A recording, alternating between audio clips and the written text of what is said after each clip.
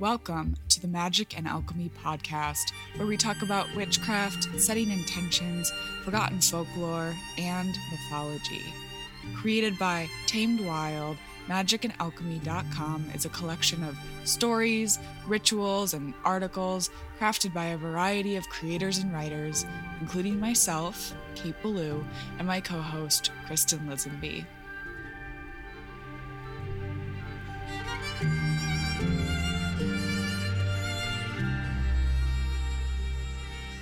Hello, and welcome back to the Magic and Alchemy podcast. I'm Kristen Lisenby. And I'm Kate Ballou. Happy Wednesday, witches! We are so thrilled to be here today for a special interview with a fellow word witch. Yes, today we have Maya Toll here with us. Welcome to the podcast, Maya. Thank you. So happy to be here.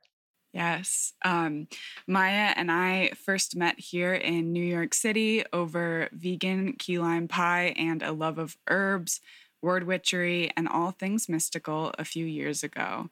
And since that first fated meeting, I've been a part of Maya's world, and every moment has been absolutely magical. So thank you for being here, Maya. Yeah, you're welcome. And I love that every moment has been magical. So true. Exaggeration. I would never. But to share your work with our listeners, I'd love to share your beautiful bio. Maya Toll is the author of the best-selling and award-winning Wild Wisdom series. With over 100,000 copies sold, the Illustrated Herbiary, the Illustrated Bestiary, and the Illustrated Crystallary have inspired a line of puzzles and oracle decks. The seeds for this series were planted when Maya apprenticed with a traditional healer in Ireland, where she spent extensive time studying the growing cycles of plants, the alchemy of medicine making, and the psycho-spiritual aspects of healing. These experiences reawakened interest in philosophy and the history of mysticism, which had been a large part of Maya's academic studies at the University of Michigan and New York University. Maya's books build on this foundation, eloquently translating patterns and metaphors from the natural world to help modern seekers understand and grow within their own lives. She also owns an herb shop called Herbiary and currently lives in Asheville, North Carolina, as does the founder of Tamed Wild, so you two will have to connect, with her partner and 2 ridiculously spoiled dogs. So, Maya, you're on a bit of a book tour right now, and with your 4th book coming out, congratulations. Thank you. The newest is called The Wild Wisdom Companion, and I know that we'd love it if you could just share a little bit about the series and what the words wild wisdom mean to you. Yeah, so the series actually started as a memoir. I was working on a memoir, and at the head of each chapter was a little tidbit about the plants. And that's what over time evolved into the Illustrated Herbiary. So the books kind of came first, and then we realized oh, this is a series, and how are we going to lasso them all together? And what I was thinking about was the 3 medicine kingdoms.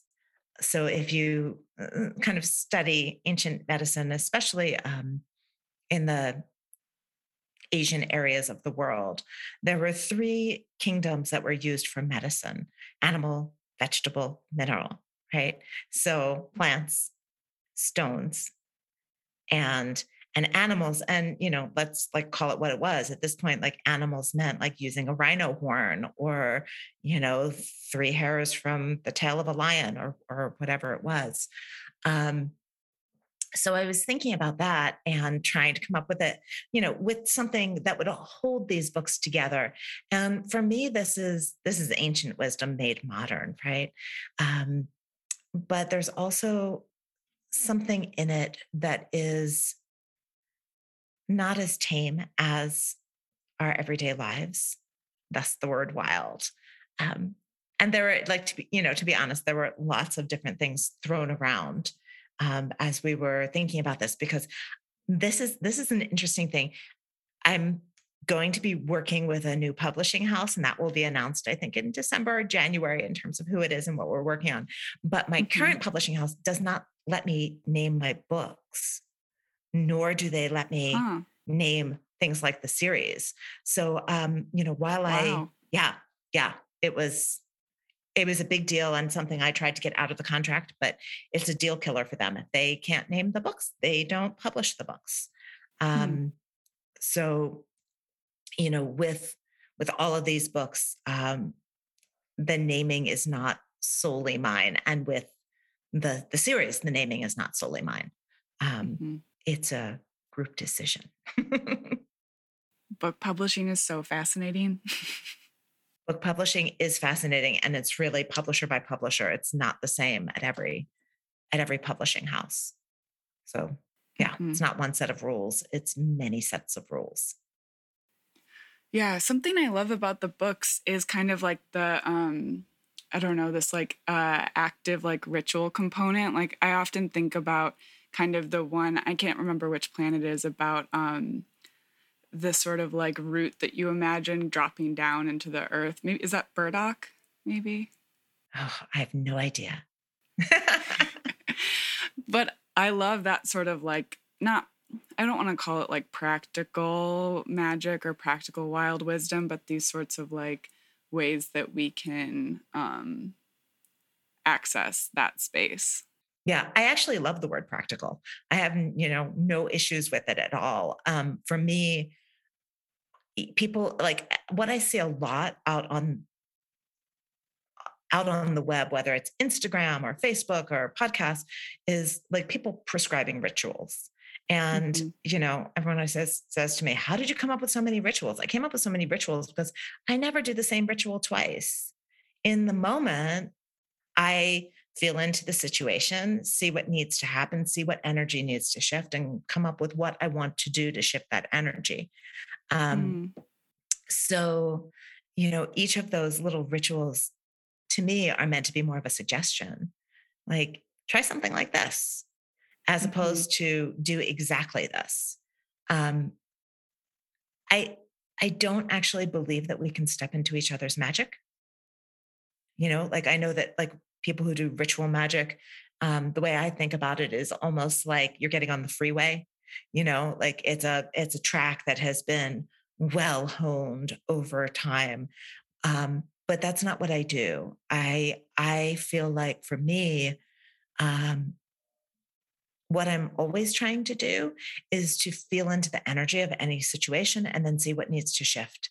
And then think about what I need to do to shift it. And the truth is, to shift energy, you don't need anything but to give it a push. I mean, energy moves very easily, but our human brains need a little something, right? And so Hmm. what I'm actually doing is assisting myself when I do that, as opposed to like I don't think that um jumping around 3 times, waving smoke in the air or whatever, I don't think that that does shit. Hmm.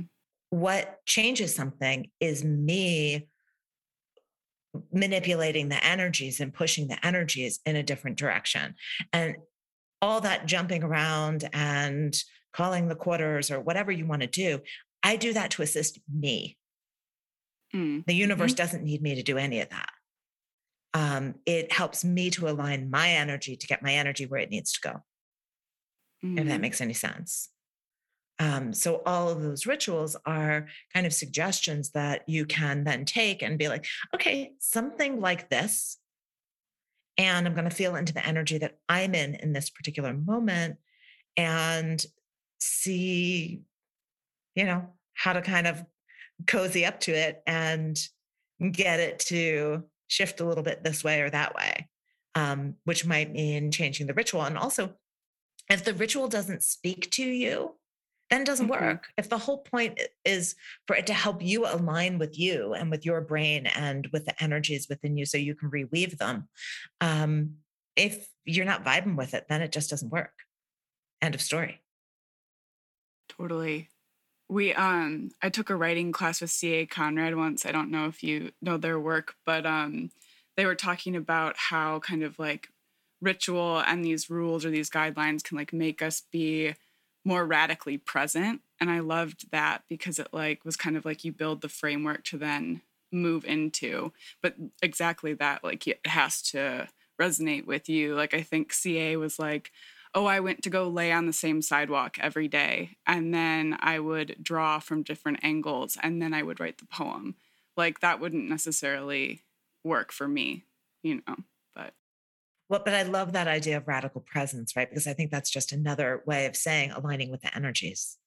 Mm-hmm. Right. It's just different words for the same thing. It's you're bringing your whole self to the situation so that you can see what the heck's going on, not just on the physical realm, but on all the realms. Yeah, I feel like sometimes people get so caught up in like the rules of things, like, but that's just playing more into like perfectionism. And I know that, you know, Kristen and I are often telling people like, you know, you have to do, like, you are just inherently magic yourself, you know, and the rest of it will follow. Yeah. My teacher used to say, my teacher in Ireland, you know, use the tools until you don't need the tools anymore. Because it's not about the tools. Mm-hmm. That just gave me like the truth bumps. Yeah. Yeah. But I'm so fascinated by your experience in Ireland, and I know a little bit about it, but it would be amazing if you could share that with our listeners. Yeah. So I studied for just about a year with a traditional healer. She identified as a witch and a druid, and she was very well trained as an herbalist. Um, so I went to Ireland kind of on a whim. It was not like a great big planned out journey. It was not something that I'd been like moving toward my whole life, at least not that not that I knew of. I had a house in a little town called Beacon, New York. And one of the museums from New York City decided to open a like annex there. And all of a sudden, Beacon, which was, you know, just a old mill town, got new life and property values went through the roof. So I was able to sell my house for 4 times what I bought it. Wow. Yeah. And I was a teacher at the time. I was teaching second grade, fourth grade poetry. I taught all sorts of things. And I gave myself a sabbatical. I said, okay, you got a year off, girlfriend. What are you going to do with it? And so I made a giant list of all the things I was interested in. And it was, it was a big list, like a page long, of pottery and herbalism and jewelry making and poetry, so many things. And I was like, okay, I'm going to study one or many of these things over this year. And then I had a dream, like a sleeping dream. And in the dream, I was shown Ireland. And I was told, this is where you're going to go to be initiated. So I started cross-referencing, Ireland plus everything on my list, Ireland plus jewelry making, Ireland plus pottery, Ireland plus herbalism. And that's how I ended up, going to Ireland and studying with this teacher. So it was not meant to be a new career path. It was just meant to be a year off. But life had other ideas, and it became kind of the foundation upon which everything else rests. In terms of like daily life in Ireland, I think that we have this romanticism, like, oh, you went off and studied with an herbalist in Ireland. That's amazing. On a daily basis, I was like digging in the garden, planting things, wandering around the fields for hours and hours, avoiding the bull who liked to charge me while trying to gather herbs. No. It was not, it was often not romantic at all. Like it was often very, very lonely. It wasn't like I was having fun 24/7.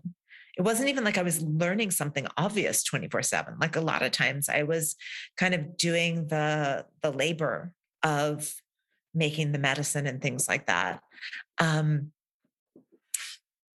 It was an absolutely incredible experience. And I would say if you are looking to change your life, like a full immersion in something new is absolutely the way to go. But take the romance out of it. Like bring sturdy boots and good gloves because you're going to be working. Absolutely. Yeah, there's a lot of mulch involved in my herbalism apprenticeship.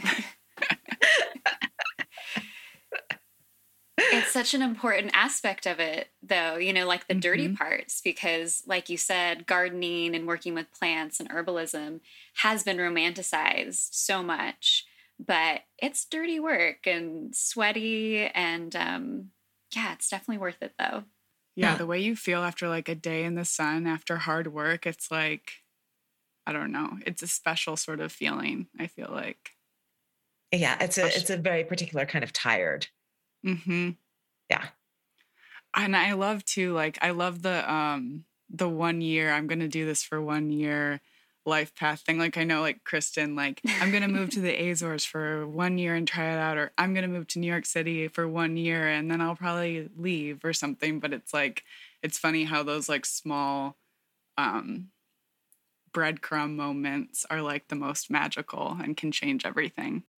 Yeah. Well, I think you're Absolutely. giving yourself permission, but you're also leaving yourself kind of a safety net, Mm-hmm. right? Yes. Like I don't have to do this forever, because if you went into something thinking like, I have to do this forever, I have to make it work. First of all, that's incredible pressure. True. Right. But I think also it takes time to adjust and to learn and to like take yourself through all the steps of actually being in a new place. And if you were thinking that entire time that you couldn't get out of it, it would really color, I think, that initial experience. Mm-hmm. And I just think there'd be resentment baked into the cake unless things were going really, really perfectly. Whereas when things aren't going perfectly, you can say to yourself, I can do this for a year. I'm learning something that's worthwhile. Like you can justify it even in the miserable moments, without letting the resentment get baked into the experience, if that makes any sense. Absolutely.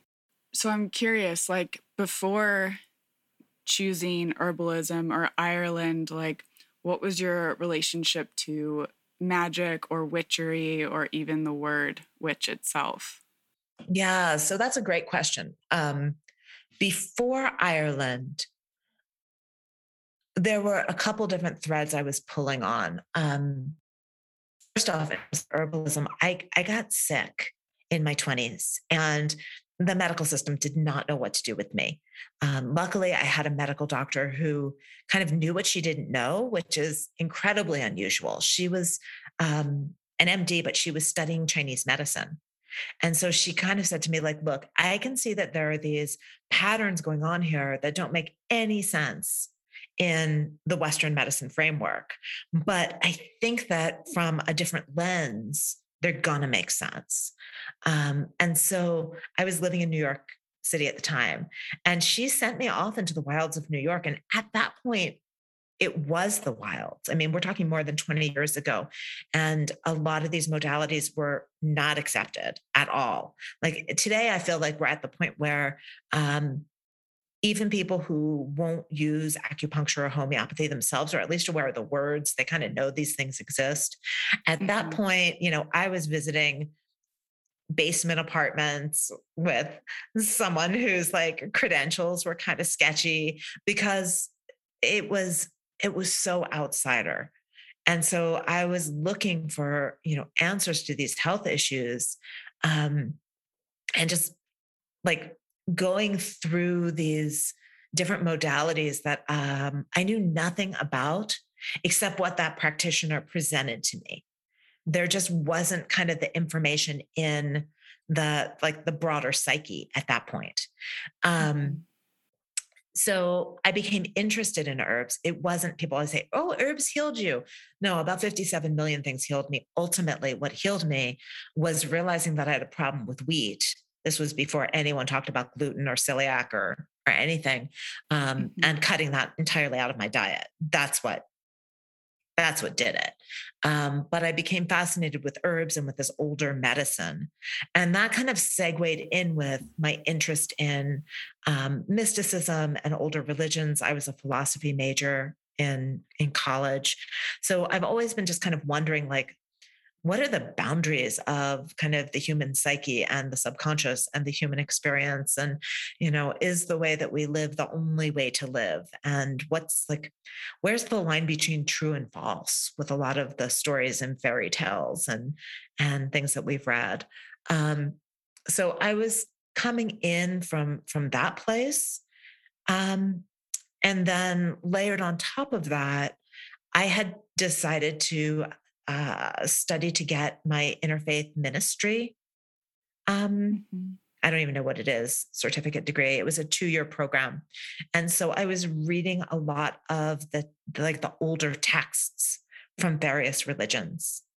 Um, and I was also near Omega Institute in New York. And so there were a lot of people living there who were involved in shamanic studies and who had studied with various Native American medicine people. And the communities that I was in at that point were also kind of opening up other channels of study. But it was a giant stew pot at the time that I went to Ireland.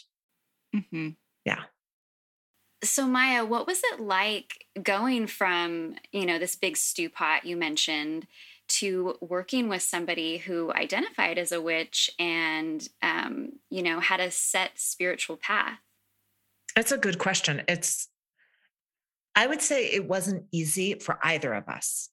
There was a certain amount on my side of skepticism Sure. about the ways in which she chose to express things. And I think on her side, here I was living in her home, studying with her. And I definitely had moments where I was like, huh, what?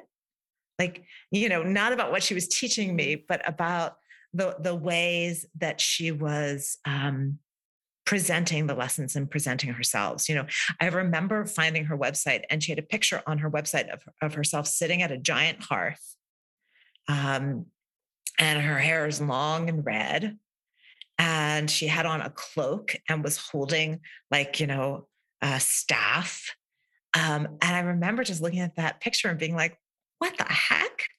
You know, what is this? I have to say still, I don't quite know what to do with performative witchery.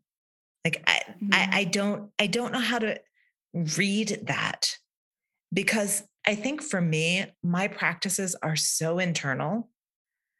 I don't want anyone to look at me when I'm off in the woods doing whatever I'm doing. I am busy not looking at the material world. I am busy reading the energies and trying to reweave them, or just feel into them, or just be with them. I don't want to think about how my physical self looks in that moment. Mm. And so it's vastly confusing to me still 20 years later, to have this kind of focus on the physical self and what it looks like to oneself and to other people. Because it's just not it's not where my focus is in those moments. That said, I learned so much from Gina's devotion, and I the word devotion is the one that comes top to mind when I think about the way that she lived, because she was a devotee of the goddess Bridget.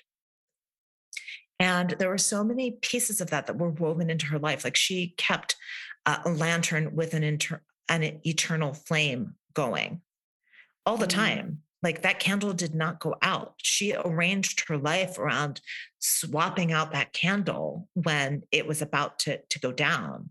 And the original flame had come from, there was an old temple of St. Bridget in Ireland. And there was a relighting of the sacred flame there.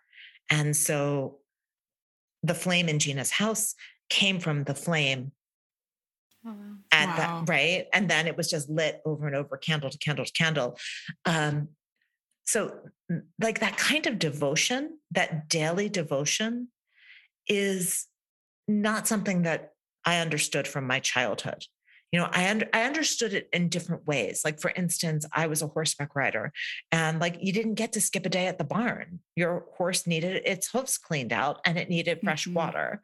So, like, that was like the same kind of devotion, but it was in the physical realm, not in the spiritual realm. And so, to see someone applying that level of devotion to the spirit realm was an incredible lesson for me. Like, and one I learned every day watching her.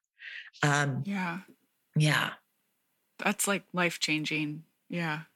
yeah, it's To witness that. yeah, yeah. And what's interesting is, like, to me, like, that's what's real. You know, the long red hair, the hearth, the staff. That was like, I did not see that. Well, the long red hair I saw in her everyday life, obviously, and I saw her sneaking into the bathroom to dye it. But like, those were not pieces of her daily life. Kneeling in front of that lantern, swapping out the candle, that was real. Mm. Um, so I still have that, like, what's real, what's not, what language do we put on these things? How do we move through the world, like, for ourselves? How do we move through the world for others?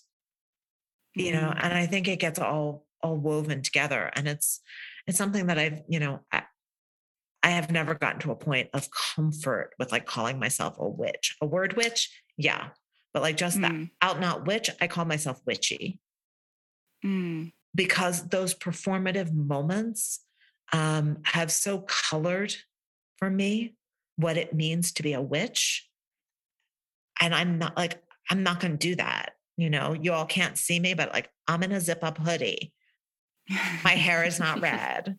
My fingernails are not painted. Like, I just, there's a bridge that I can't quite cross. And more and more and more, I feel like the word witch has become more and more performative, Mhm. and also more and more like, you're supposed to do certain things. Like, when I Mm. when I go on Instagram, people are like happy llamas. I'm like, okay, no, no, Mhm. that it doesn't even register for me. Depending on where you live, the grain is brought in at different times. So, is the grain really being brought in where you live on August 1st? Are you going out to the farm and getting fresh grain and baking bread with it? Like, do you know what the fuck llamas means? Mm. I just wanted to build off of what you were saying, talking about bringing in the grain and these Sabbats that are based on agricultural themes. That's one thing that I always ask Kate, living in the city, I'm always so curious how a city witch celebrates these moments versus somebody who, actually farms or is still involved in the earth a lot. Yeah, I think, it's kind of like what we were talking about in the beginning, like building rituals that make sense and like speak to your life. And I feel like, you know, being so inspired by, moments of my childhood in Michigan, now paired with, whatever is here in Brooklyn and then or upstate New York, which living in Beacon, is such a magical place. But it can look different for everyone because of that. And it's so interesting to me because it's like I actually might find dyeing my hair red or cutting my hair or something to be a part of my practice because I feel so bodily altered, which is like my tattoos and stuff like that. And so it's so fascinating to just see how many different relationships to these cycles and words and meanings. And I think it's really beautiful. Yeah. And I love that you called that out, that, first of all, we all have different relationships, but then also how we are embodying, how we are putting these things on our bodies. Mm-hmm. Um, but again, I think that there's that question of, who's it for? Mm. You know, Mhm. like I have a glyph on my forearm. I don't even know what it means. I saw it in a vision and it was on my arm. So I went and got it tattooed on my arm. And it's Wow. like, it's a reminder for me. I had it tattooed in like kind of almost skin color. Like nobody notices Mm. it. Mm. Right. And so again, I go back to the like, we do things with our bodies and on our bodies and in our bodies, Mhm. but who's it for? And that's kind of like any start of a ritual, right? Is like setting that intention, like what is this intended to do, be for, etc. And so that makes all of the sense that that would be the first considered thing, you know, or Yeah. should be, or could be. I'm trying to remove the word should from my language. How's that going? You know, I say good luck with that. depends on the day. Just continually calling myself out. I'm just Right. sorry, Kate. I'm just thinking about that. Like you've kind of made it a should that you can't use the word should. Oh my gosh. I didn't even think about it like that, but yes.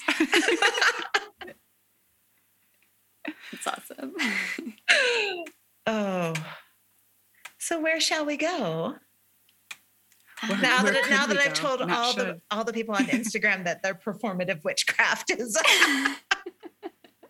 Calling I them think out. it's such a good, important conversation, though. It's like, yeah, Mhm. I don't know. Yeah, appearance when it comes to that type of stuff obviously isn't everything. It's, I feel like, a tool that we can use, you know, if we want to, but at the same time, you know, it is just that. I feel like it's a tool. And like you were saying, Maya, earlier, I don't remember if it was when we were recording or not, but, you know, you don't need tools. They're there to assist us, but, you know, they're not necessary for any ritual. Yeah. Yeah. And I mean, it's interesting too, because I think I've talked to Kate about this a little bit or texted with Kate about this a little bit. Um, this is the last I'm going to do witch camp. And some of that for me is, I mean, it's like it's an amazing program. Thousands of people have gone through over the years. And I think that it's deeply enriching. Um, Mm-hmm. but when I started using the word witch, it wasn't out in popular culture, and so it was a word um, that I was making meaning for, and I was able to talk to people about like the archetype of the word witch and how we can approach this archetype to learn different things about ourselves. And so I was really taking a word that people were definitely reactive to. We've had, too many years of wicked witches to not be reactive Mhm. to it. And also too many years um, of hard history of things like witch bans and things like that. So, Mm-hmm. it is a word that um, can be triggering, but it wasn't being commonly used at that point. And so I was able to take this word and say, like, hey, let's make meaning around this word. This is a great word for what we're doing when we're interacting with the natural world in a way that respects its aliveness and our connection to its aliveness. Mm. But what I've noticed over the years is that which has begun to take on more and more meaning from the larger culture.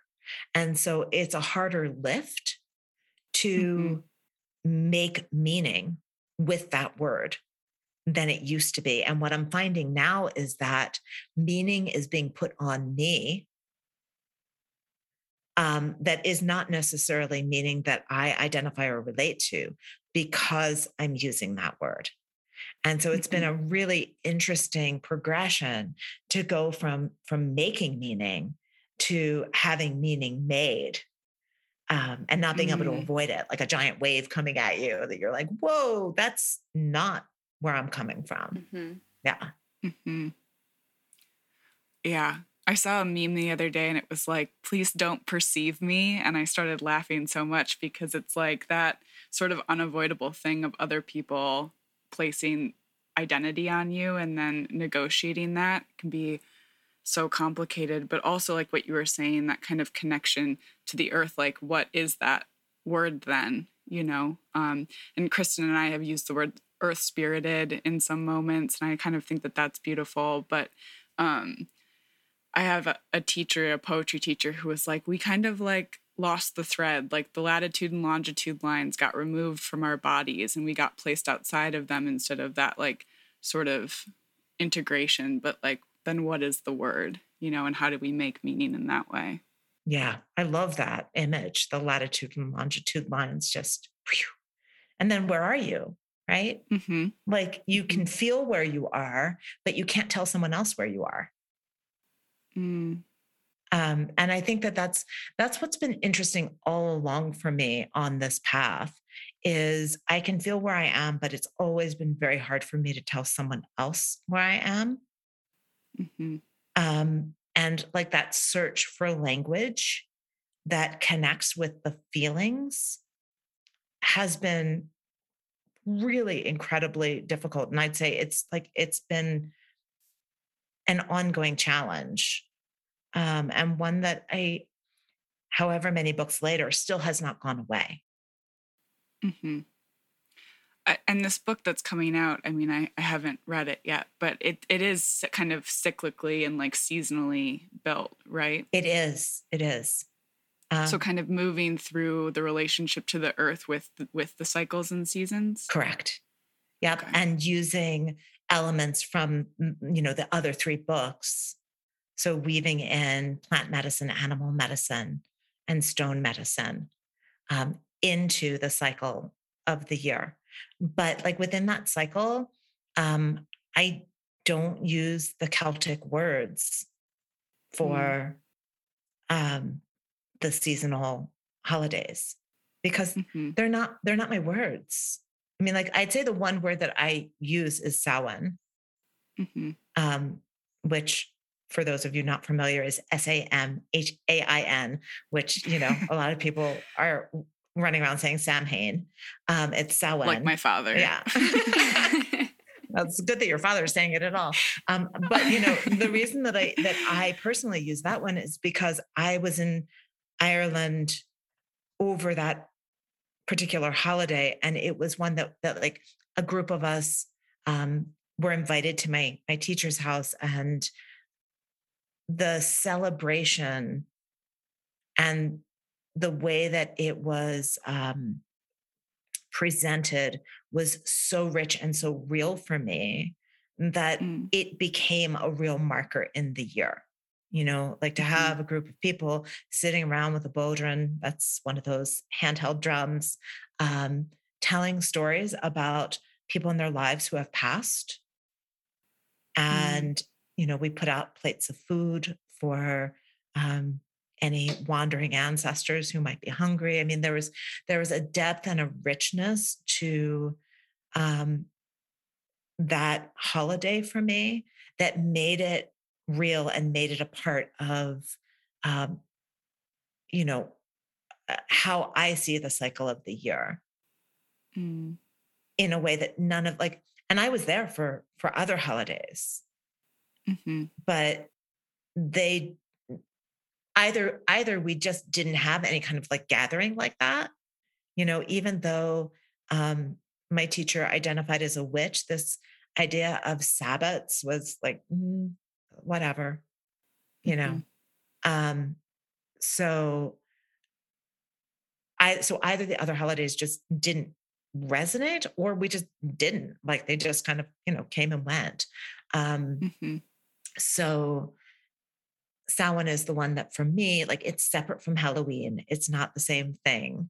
Halloween is an American holiday. I don't know if it's celebrated in other places that has to do with costumes and candy. And Samhain is a spiritual opening of a portal.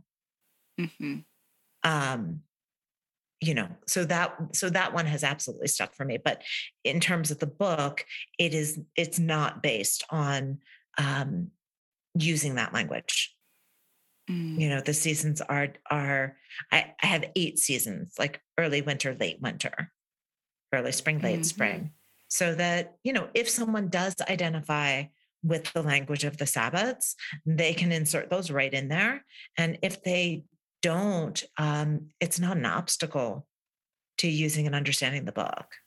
Mm-hmm. Because, mhm, that language is an obstacle for me a lot of the times. mm. I think that's beautiful. And this episode will air like right before Samhain as It well, will. which is kind of Mm, special. that's perfect. Yeah. And so I guess, do you have any kind of advice or wisdom or practical magic around someone maybe wanting to celebrate for the first time or in a different way, or any inspiration there? For Samhain, Mm-hmm. yeah. So, I think that what's important to remember about all of these holidays is that we have put them on a calendar day at this point, but traditionally, originally, they were not on a calendar day. Like Lammas, which I mentioned before, was the day of the first grain harvest, whenever the hell that happened. Like And Beltane being when the hawthorn blossoms come. exactly. Mm-hmm. And so Samhain um, and I don't remember exactly what the astronomical lineup is, but Samhain has a very particular astronomy. And when that happens in the sky, that's Samhain. So, for instance, like this past year, it was more like November 7th. Like Mm. it doesn't necessarily line up with when the calendar says it is. So I would start by saying, for anyone who's kind of like new and like, ooh, I love this idea of having a time and space to um, connect with anyone who's passed and with the ancestors, um, that first of all, feel into it. It feels like a portal opens. There's a sense of otherworldliness that starts to infuse into the days. And it might not be on the exact day that, your wee moon calendar says Samhain is. Um, so, first of all, feel into it. Second of all, it's not a singular moment. It is a portal, which, like, just like the solstices and the equinoxes, like, there's a time period where you're in that window. So, Mm-hmm. if you're going out with the kids on Halloween, and like the most important thing around that time is getting their costumes ready and enjoying that time with them, by all means, do that. Like, Mm-hmm. get rid of the rigidity and the rules and start feeling into what feels right in your body, what feels right to your intuition, um, and find that moment. And you also can look up like astronomical Samhain, and you can figure out when it is. Like, that's something that is Googleable. Um, Yes, Google. Grandma Google knows all, and she also knows a lot of shit. Um, so, I think that to me is the beginning. Like, if if it doesn't feel like it's Samhain on the date that your calendar says it's Samhain, then it's not Samhain, right? Samhain is the moment that the portal opens, not the moment that the calendar tells you. Mm-hmm. So I always feel into it, and for me, I keep it super super simple. I make a plate, usually off of like just my own dinner plate, and I take it outside. And in that moment of walking out the door, sometimes words come, sometimes a song comes, sometimes some kind of physical, like walk around the tree 17 times and pat your head, whatever. Sometimes Mm-hmm. something comes. And if I feel something moving through me, then I move with it. Mm-hmm. And if I don't, I put down my plate, I whisper thank you, and I go inside. And I don't put any restrictions around what I do, nor do I put judgment on what I don't do. Um, you know, I have no idea how it's going to play out. Sometimes I'll have a dream, or sometimes I'll fish out an old piece of jewelry without even realizing it. I'll be like, oh, I want to wear this. And I'll be like, oh, that was my Aunt Seal's. Hi, Aunt Mhm. Seal. What's up? You know, so like, I just trust that it's going to play the way it needs to play in the moment. And I take the pressure off, and I take the performance for myself, for the ancestors, for anyone on Instagram, like none of that's on the plate. Mhm. And I would stress that, like, that performance for yourself, because I do think that a lot of times when we're being performative for ourselves. I need to prove to myself that I am witchy enough, or that I'm observant enough, or that I am devoted enough, or that I give a shit about my ancestors enough. Um, so if you can take that away, then, you know, after you let that fall away, something else is able to move through you. Like the energy of that time period can be present with you instead of your judgment being present with you. Yeah, like judgment as the dam in the river. Yeah, judgment is always the dam in the river. Like, if you're judging, you're in your head, Mhm. not in your heart, not in your intuition. Mhm. Oh, it sounds so easy when we're just talking about it, and then as an Aquarius, I'm like, oh my God, no. You know what though? I'm not going to pretend. I mean, all you have to do is replay this podcast to hear that I have judgments. Mhm. We're not talking about wiping judgments out of your life entirely. We're talking about like a small judgment free zone. And I try to treat my brain like a recalcitrant child in these moments. It's not that judgments don't come up. It's that, Mhm. like, I'm like, okay, got it. You know, you think there's this thing you should do. Let's talk about that later. Right now, we're just going to put the plate down, take a couple deep breaths, hang out, we can go inside and talk about all the things you should have done. So like there's this kind of, I picture like my soul or my psyche kind of like stepping out of the active brain and kind of putting itself in a different sphere where Mhm. it can observe my brain going "Meow, meow, meow, meow, meow," and just be like, okay, gotcha. You might have some important stuff. Thanks for stopping Yeah, by. you might have some important stuff to talk about. We'll get to that in a little bit. Mhm. Yeah. And this is where, like, I think that when we start talking about stuff like this, you begin to see how different spiritual practices are absolutely aligned. How many times have you heard a meditation teacher or a yoga teacher say something just like that? Mhm. Like all of this stuff is just different ways of expressing the desire for connection. Maya, it seems like intuition is like a huge part of your practice. And I feel like it's something that's talked often about in the witchy community, trusting your intuition and everything. Do you have any suggestions for people who maybe are struggling knowing if what they're feeling or hearing or seeing is intuitive or if it's, ego based? Yeah. It takes a while to sort that out. Hmm. It takes like years to sort that out. So again, I'd say start by being gentle with yourself. Um, Keep a notebook, note down what you're experiencing so that you can go back and, check yourself, because that's how Mhm. you're going to learn what's really going on. But I think that the most important thing with is intuition does not come from that judgy voice in your brain. And so learning to hear that judgy voice in your brain and separate yourself from it is key. That intuition comes through your body, it comes through your heart. It can come up as like claircognizance, clear knowing. But when Hmm. it does, it's a different voice than judgy voice. Mhm. And so you need to learn to identify like the different ways that you talk to yourself, essentially.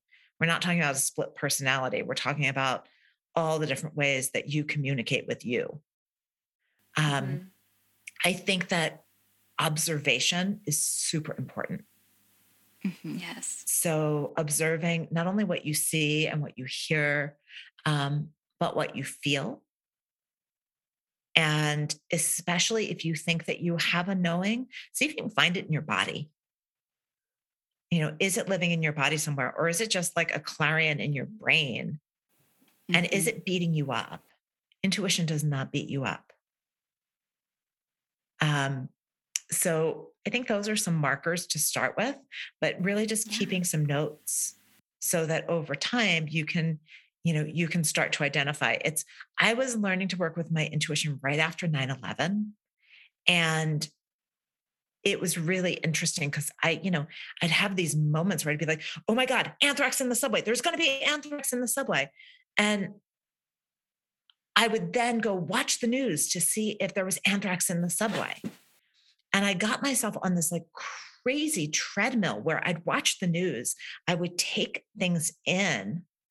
I would morph them into something in my brain and then be like, I have an intuitive hit. Should I call the police? I made it into this humongous drama. Mm. If you're making it into a humongous drama, it is not intuition. I can pretty Mhm. much guarantee you. Um, Intuition comes in soft and clear. And I find for myself that either I know stuff and there's nothing to do.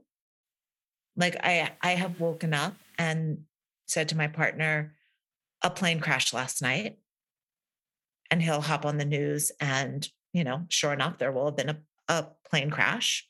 Um, there's nothing I can do, right? It's like it's like, I think of it like listening to the radio. It's kind of like you're listening to the psychic airwaves. Um, I don't need to take action. A plane crashed last night. It happened. Um, Mhm. or I get a hit that is very much directive for me, but it's not drama. It's like, don't go that route, turn left where I normally would have gone straight. And then later I find out there was an accident and I would have sat in traffic for 45 minutes. Um, Mhm. but it's not like a great big debate or conversation like, oh, should I go left? Should I go right? It's just all of a sudden I'm driving along and I'm like, I'm not going to take River Road today. I think I'm going to hop on the highway. Witchcraft to avoid traffic should be a book. You could probably sell that book. Also, parking witchcraft, finding a parking space. Yes. Yes. That's how I find lost keys. Yeah. Yeah. Yeah. Amazing. Well, I think that we're running out of time, sadly, for today. But Maya, before we go, can you tell our listeners where they can find more of your work or connect with you? Yeah. So my website's Maya Toll, MAIATOLL.com. And that's the best place to see what's going on. And then I keep up an Instagram account and sometimes on Facebook. And Newsletter, absolutely. Sign up for the newsletter. And you can do that on my website. And then, the books are available wherever you buy books. Support your small local independent bookstores. You can always ask them to order them.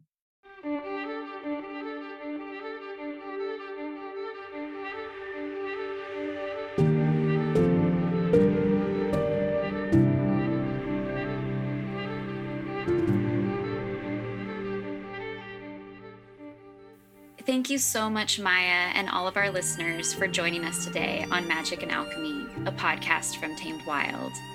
Again, we're Kristen Lisenby and Kate Ballou. You can find us online at Easton Alchemy and at K8Ballou. Send us all of your questions, comments, or just say hello via email at podcast@tamedwild.com. You can view all the amazing offerings from Tamed Wild on their Instagram at Tamed Wild or on the blog magicandalchemy.com. tune in to next week's episode where Kristen and I discuss the witch's altar. Just a reminder that magic and alchemy are always available to those who know where to look for it, so mote it be or something better. Until next time.